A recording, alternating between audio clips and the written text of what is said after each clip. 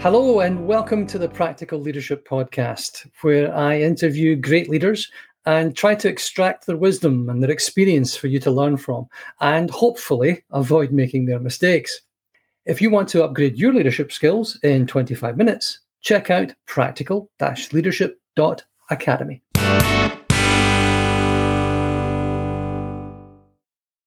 You know you've made it as a leader when you want to be interested rather than interesting. Is one of the great things that Catalina Schveninger talks about when we have our conversation. She's got such a strong background in dealing with people in HR as a recruiter for many years as well. This depth and this solidity of foundation really makes her a solid people leader. She says it's not enough just to recruit based on the skill people have, but you really need to get to know the individual. Understand how can you enable their talent, how can you unlock their potential and lead with trust. Let's get into the episode. Catalina Schveninger, thank you for joining me. Well, thank you for having me. So you're a trained journalist. Unusual. It's wonderful though. You started in HR, 20 odd years ago. You were at GE, running centers of excellence, and then you decided to go from GE to telcos. You were at T-Mobile, global head of learning for Vodafone for a long, long time. I think that's where we met, actually. And now you're the chief people officer at Datacamp. Now, that's a phenomenally high growth place. LinkedIn tells me over the last 6 months, you've been hiring something like 60 odd people a month. Is that right? Yeah, something like that. Yeah, thanks, Crazy. LinkedIn, for reminding us. Did I miss anything out? I think you're spot on. It's a bit daunting to look back and say, blimey, I've been in this industry for almost 20 years. Never look back. I kind of ended up in HR by chance, going through recruitment, being on a plane with this really lovely chap who was like, hey, you sound like, your things around and you're a bit salesy. Why don't you join me and start a recruitment firm in Romania? This is how I actually, after completing my degree in journalism and wishing to be Christian Amanpour, I turned out to be an HR professional. And 20 years later, as I said, I never looked back. My goodness. Where was the flight from? Well, it was from Bucharest to London, oddly enough. I was coming to visit a friend in London. And just one of those serendipitous moments. I think Tony's still around. He's still a big name in recruitment, but back then Antal International was one of the first, let's say, international recruiters who set foot in Eastern Europe. After the events in '89. So they were pioneers, and because they were the first ones to establish in Eastern Europe, they were, really lucky to work with the likes of Coca-Cola and DHL and GE and all of that without having any experience whatsoever, without really knowing what I was doing every day. I ended up working with some of the most iconic brands and sourcing for, senior people. Early days for all my sins. So, that background in recruitment then, that has undoubtedly served you very, very well throughout your career, especially right now where you're trying to fuel a rocket ship, as we say. Well, I guess I think I'm still a recruiter at heart. And to be honest, whether you are in the HR profession or you're a manager, you're recruiting all your life, right? I mean, you're also recruiting friends and significant others, right? So I guess those basic skills of engaging, listening, asking good questions, assessing talent and fit are really core. So I'm very grateful for, kind of my early training to be a recruiter. And to be honest, one might think, what was she doing not having a degree in psychology or sociology or HR? But really, when you go to journalism school, they also ask you, they also teach you to ask good questions and to build a rapport and get to the bottom of the story or the person, right? So there were some transferable skills there, but that kind of recruiter training early on served me very well. And I still feel I'm a recruiter at heart. I think I'm constantly looking for talent and scouting, luring them to come in, assessing and all of that. It's kind of a handy skill to have. Well, I love journalists because you also write in a deadline. You get to the point. There's no fluff. I don't do fluff very well. Oh, it's great. It's a bit like when you see, because I work a lot in sales, and you see a salesperson who's had a background almost knocking on doors and selling encyclopedias or something like that. It's that absolutely rock solid foundation, the unshakable foundation. The basics are absolutely in place. If you've got that core, everything else comes. No, exactly. And look at today, I was just having a chat with our account executive team, and cold calling is not a thing anymore. It's odd, right? Because it really is. It's not done anymore. It's all done through obviously marketing and LinkedIn emails and all of that. But if you think about it, it's a fundamental skill that unfortunately is not practiced that much these days. So yeah, as I said, my early career, I had to knock on a lot of doors and ask them to give us the business. A lot of these businesses had no idea what a headhunter does, right? And the core of the role was selling, whether you were selling, getting customers to sign up to use your services, or selling the brand or the role and the opportunity to candidates. It was a constant selling exercise. There's the Jim Collins and Peter Drucker, the greats of leadership and management. They both talk about things like getting the right person on the bus, getting the right people first, find the people, and then everything else follows. 85% of your management and leadership problems can disappear if you've got the right person. What extent do you think then recruitment and this understanding that you've got of how to dig into what people are really about has made you a good people manager? Oh, that's a brilliant story.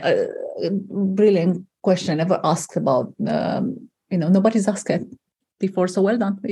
Thank you. So look, I don't think it's a secret power or anything. It's more curiosity and not having a checklist, not going into an interview thinking, okay, I have these 5 things I need to assess and ask. So it's more probing and really being curious about someone's story and asking for a lot of examples and evidence. And again, being genuinely curious in that person. Because look, obviously we all have a CV, a background. We all went to certain schools, some better than others. We had, FTSE 20 companies or mom and pop's companies on our CV. But ultimately, what doesn't shine through a CV, someone's potential, someone's passion, curiosity, intellectual ability to learn, learning agility. All of these things don't come through a CV unless you really spend the time and ask for a lot of examples and have, deeper conversations with the person. So I think that ability to get to the bottom of everyone's potential is a skill. And yes, some companies teach you that. I remember back in GE, one of the best training courses I've ever been to, I still remember it to date, was 2-day training by an FBI profiler on how to interview. Right. And of course, they give you all tricks of how to figure out if someone's lying, but it's not about that. It was really more about, how you profile high potential and talent. And I still apply some of those things to date. So that would be, my advice to managers who maybe are not that seasoned in terms of interviewing. Really going in an interview with an open mind, going beyond the CV, asking questions and listening, and don't expect to tick a box and go in with your 5 questions. Of course, structured interviews have a lot of merit. And we know from research that they limit bias as well, especially when you're comparing people. But going open mind and digging a bit deeper than someone's profile. I was going to ask, how do you then reconcile the approach? Because I think my own nature, when I talk to people in interviews, my nature is to default to a conversation. I want to explore the person and find out. Are they smart? Will they get stuff done? Can we work? Can we all work as a team? How do you reconcile that with, as you say, when you're trying to recruit, 50, 60, 70 people in a month? How do you make that programmatic, systematic, repeatable, scalable, data-driven? How do you hire with data at the same time as trying to maintain that sort of personal? Yeah. That's a great question and interesting. I have the same approach as you, but I think it's an 80-20 ratio discussion where you always at least 20% of the time make sure that you also gather the data that you need, because ultimately you need some evidence of their functional skills of can actually do the job, right? That's the basic. So you still need to structure that interview in a way that you have the 20%. But yeah, I'm like you. The rest is more like let's have a conversation. And what I learned that the more I interview and the more experienced I am as a people manager, the less I trust myself and the less I actually follow my first instinct. And I think my best hires were those where I spent maybe 3 or 4 interviews with, right? And every other conversation brought in new elements, you might think, oh, that's not a great candidate experience, but at the same time, it's a big deal, right? Every hire you make is a super important decision on both sides. So you're better off spending more time and investing more in doing your due diligence than rushing, because first impressions are great, right? It's again, you might have good instincts and good experience on that, but my experience shows me that actually, the more I dug in, the more I learned about the person, and sometimes you find in the third conversation that actually great person, but maybe not for that role or not for my team. I think if we'd actually gone by the second conversation, the second date I had with my wife, I wouldn't be married. It was the third one. And you know what else? I had it booked ahead of time, because the second date we were going to a movie, and I picked the movie and I wasn't sure she was going to like it. So we booked the third one ahead of time. And she went, oh God, that was a dreadful date. But we still committed to the third date. 12 years later and 2 kids, you seem to have worked. So yeah, you're right. It's the multitude, I think, as well there. Again, it's a balance. It's this balance between keeping a tight process that is scalable and repeatable, that is fair to everyone. It's not a crappy candidate experience, but you still get to the core of the person. I love going for dinner or lunch, actually going and eating with someone. Senior candidates, I'll go out for a lunch with the senior people, and that's always told me a lot, how they treat the waiters, how they, what they eat. Sorry, you're eating what with what? Brown sauce with a steak? I'm sorry, no. Yeah, no, I thought, and I think going back to my FBI profiler training, in this day and age, a lot of people are very well versed in terms of interviewing skills, much more than when I was graduating. But it's also hard to keep that, to kind of keep that mask on all the time and do all that pretend thing, right? So more likely that they kind of drop that mask after the third or fourth meeting. And as you said, especially over lunch, where people are more relaxed. And it's not, I don't mean like we're going to catch people saying something wrong. It's not about that, right? But, you kind of get the more authentic self and the more kind of the more complete view of someone after a couple of times, when they're not just in overdrive sales mode, right? Look at me, I'm amazing. Look at my CV, I've done nothing wrong in my career. So yeah, to fully stay behind that, spend more time, take them to dinner or lunch if you can, especially now that we're not on COVID anymore, stuck at home behind the screen, right? We luckily, we're back to having lunches and dinners. Thank goodness, my goodness. I was losing so much weight there. Where's my pasta? I had a great colleague once whose introduction to interviews was, I've got your CV, I've read through your profile. We all know these things are full of lies. I'm sure yours is full of truth, however. But tell me about you, really. And that really was quite good. That was quite a nice way of getting into things. What would you then advise to someone who is building their team out for the first time?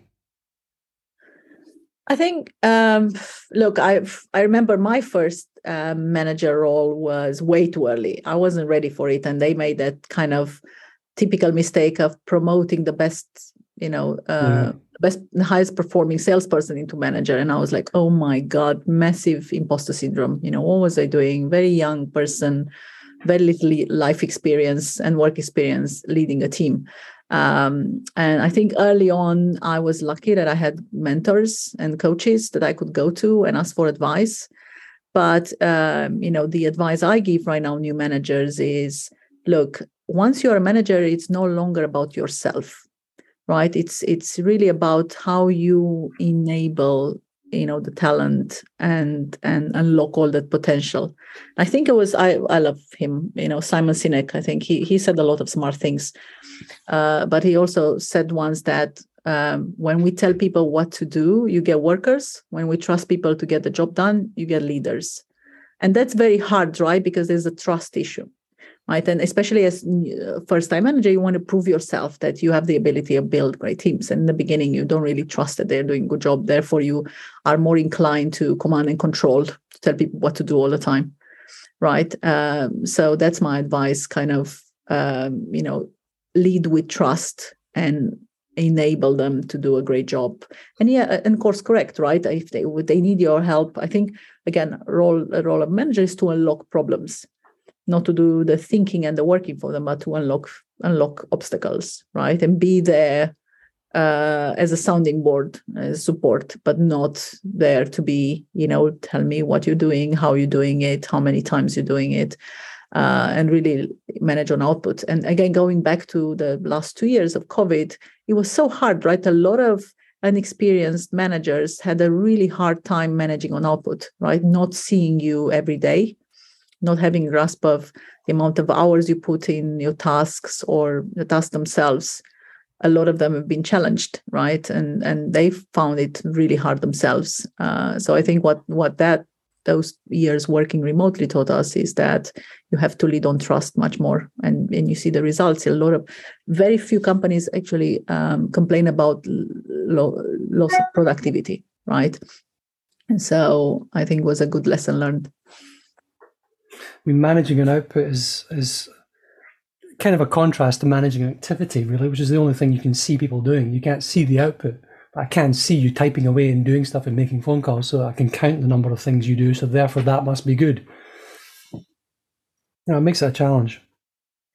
What would you then extend that advice on managing an output, leading on trust? How would you go about doing that?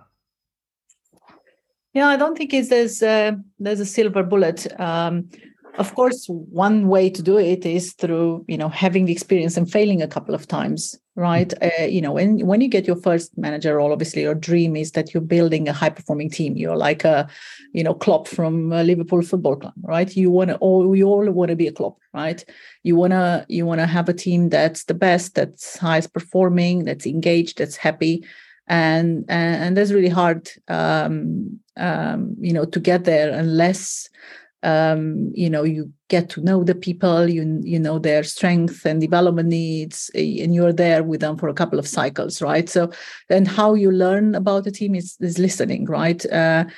It's I think there's a trend in especially in larger corporates for a couple of years to turn all the managers into coaches. I think that's over engineering, but the essence of it is really to teach leaders and managers to listen more, right?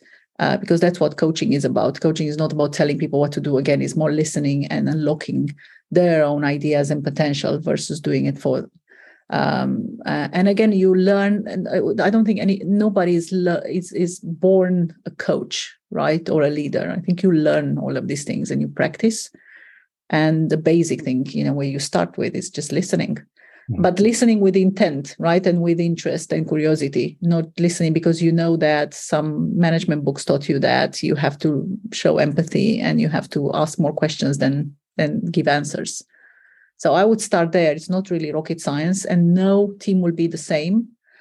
People are completely different. The more diverse teams you have, the more complicated it gets, right? But again, I think that's always a good way to start. And then ask for feedback. It's really interesting. Like I look at so many performance management processes and tools, and yet it's very common that your team members get a lot of feedback, but it's still the exception, the rule, that managers get the same amount of feedback. Right? Why is that? Because you as a manager, you're also on a learning curve. You also need to develop yourself. Right, so that's I always encourage to sit back and also ask, how am I doing? Am I helping you? How am I experiencing me as a leader versus someone else you worked for before? So continuously ask for feedback as well and see how your impact is on the others.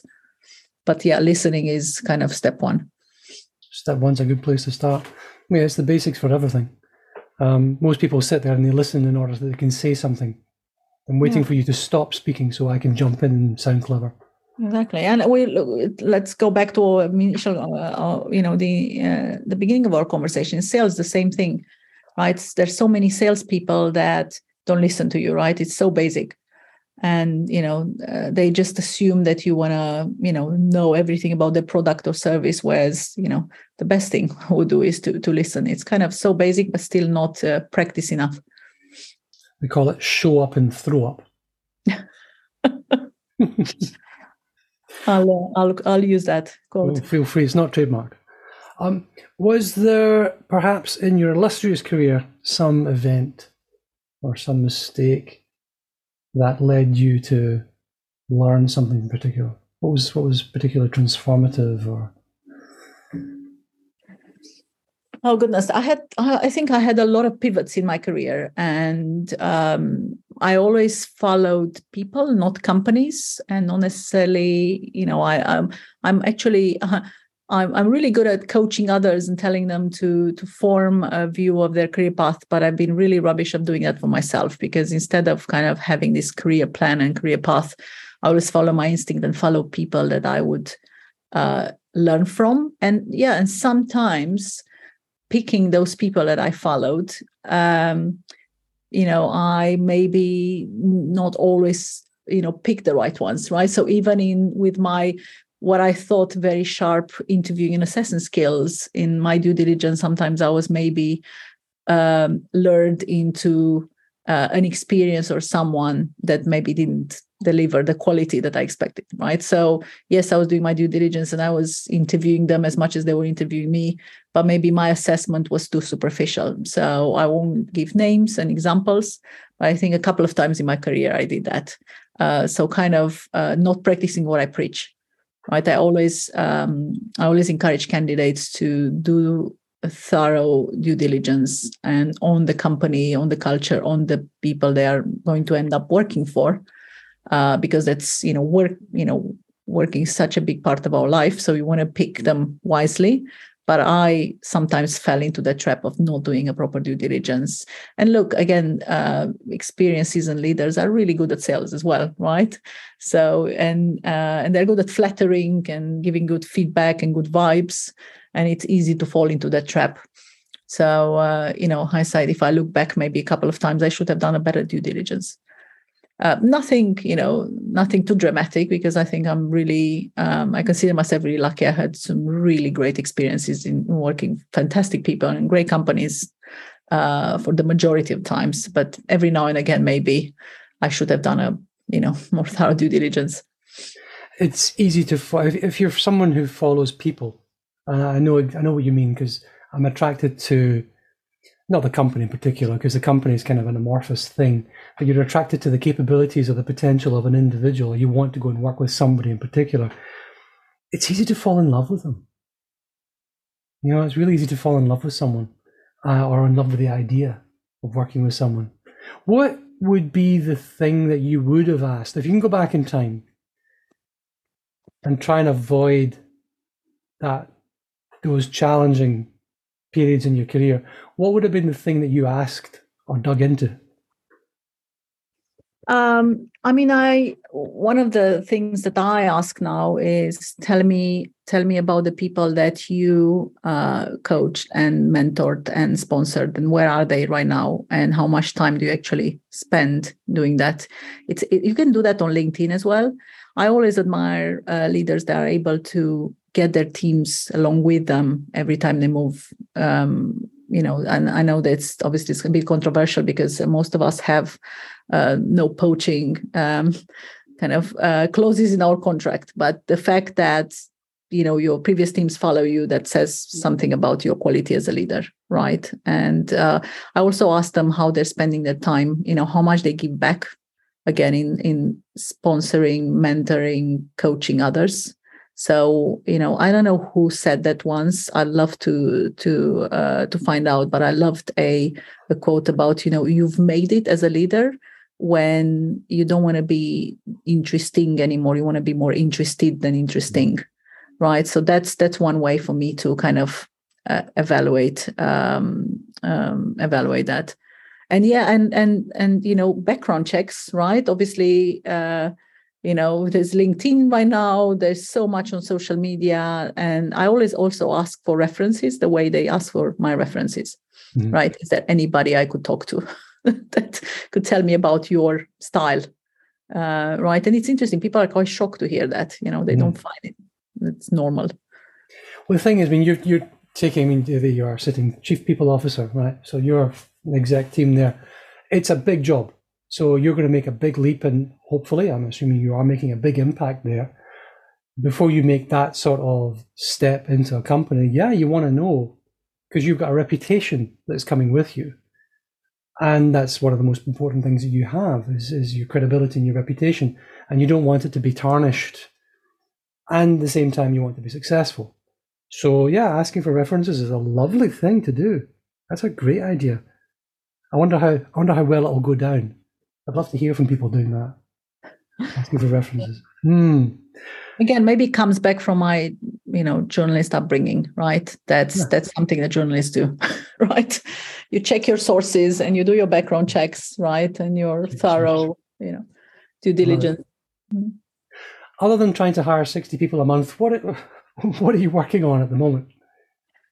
Well, obviously, hiring is a bit slowing down right now, given what's going on in the world. I'm constantly, what keeps me up at night is building cultures where people feel like they belong, right? Because it's, in a way, if you're doing things right, the biggest scheme of things, recruitment is probably the easiest part, right? The hardest part becomes afterwards when you keep talent in, you unlock their potential. They are at their, they have their best, roles. They are productive, engaged, and happy. So, building these cultures that have that X factor, where people come and say, you know what, this is the best work I've ever done in the best environment. And then that's hard, right? Because you have so many elements there that are important, the quality of leaders, the all the tangible and intangible things, all the routines, all the practices, all the people processes that you have in place, recognition, all of that. So it's not just one thing. And I thought we were quite naive during COVID to say, we are going to, cultures will be impacted because there's no water cooler anymore, right? If only it was so easy that it was all about the water coolers, right? We would all invest in amazing water coolers and put them everywhere. One each. Yeah, exactly. It's so much more than that, right? So that's kind of and obviously, again, it's also quite naive to think, because it's a tough market right now with inflation and in employment, that the war of talent is over. It's not, right? Great talent is in demand now as it was before.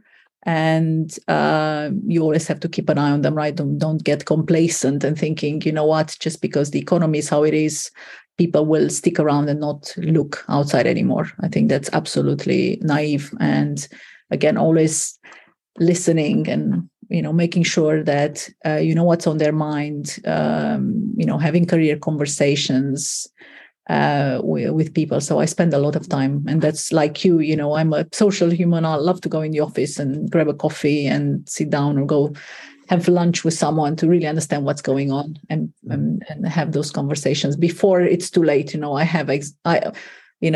hate exit interviews, right? Because you think, gosh, I wish I spoke with you last month or 2 months ago, because maybe it wasn't it wasn't late. Yeah. I was with a company who started talking about retention interviews. I'm thinking, huh? Oh, well, why don't you just call them catch-ups or coffee or lunch? Retention interview. We know we're really doing badly when we have to put in retention interviews into the schedule. I mean, anyway. Yeah, because obviously you're going in the intent, right? You shouldn't go in the intent. The intent is to listen and to learn more about, if I go there and say, oh, look, Paul, I'm putting 30 minutes for us, and the purpose of the 30 minutes is that I want to retain you, right? Again, it's a bit naive, right? Hopefully the outcome of many conversations like that and other things that you're doing right in the company will be that you think twice before you go somewhere else. Yeah. If you could reach back in time, what would you like to thank young Catalina for doing? What did you do well? Yeah, it's a good one. Maybe, the fact that I was very curious from the beginning, and with someone not having a particular talent in anything. I was a worker and someone with a lot of curiosity. So for me, even academic achievement was all about, can I learn more? Can I know more without, necessarily always being the smartest kid around? And that was something that, I think it's innate. The other thing is I always surrounded myself people that were better and smarter than me, and I keep doing that. And again, that's my way of learning on the job, learning every day by making sure that people surround yourselves with challenge you, right? But again, those were habits that I had early on, and I kept them on. Right, I think my early, if I look at my early career, and as I said, I was promoted much too fast. But one thing I learned is humility, right? And again, learning from mistakes and listening more than talking, because I'm a talker, as you know, like you. So kind of remembering every now and again, that's 2 ears, one mouth. That helped as well. But obviously, when you're young and full of energy and enthusiasm, you kind of forget, right, about that. I think that comes with wisdom. We tend to listen more in the second part of our life. It does. It is indeed. I was talking to Jan Rijken, who we used to work together at Cross Knowledge, and he says he's now entering the third stage of his career. The third stage. He's kind of quasi-retired professor at IE Business School. So second stage, third stage. That's going to be interesting as well, and just a grandfather as well. So these stage ideas are quite interesting. Then, as we wrap up, Catalina, how can we find you? Well, you can find me on LinkedIn and on Twitter, but maybe on LinkedIn. I think I love how LinkedIn's progressed into being this kind of content platform. And I always start my day in the morning kind of reading what, the people I follow think and talk about. It's fascinating. And yeah, although I haven't really written a proper post in a while, at least just to connect and get a virtual or real coffee. That's the best place to look out for me. Then, Catalina Schveninger, thank you very much indeed for joining me. Thank you so much. That's a wrap. Thank you for joining me today. Your homework: subscribe and share this with a friend or colleague. Please leave your 5-star review and any comments you have, because that really helps me to improve every day, and it helps people to discover me online. If you want to upgrade your leadership skills in 25 minutes, you should check out practical-leadership.academy.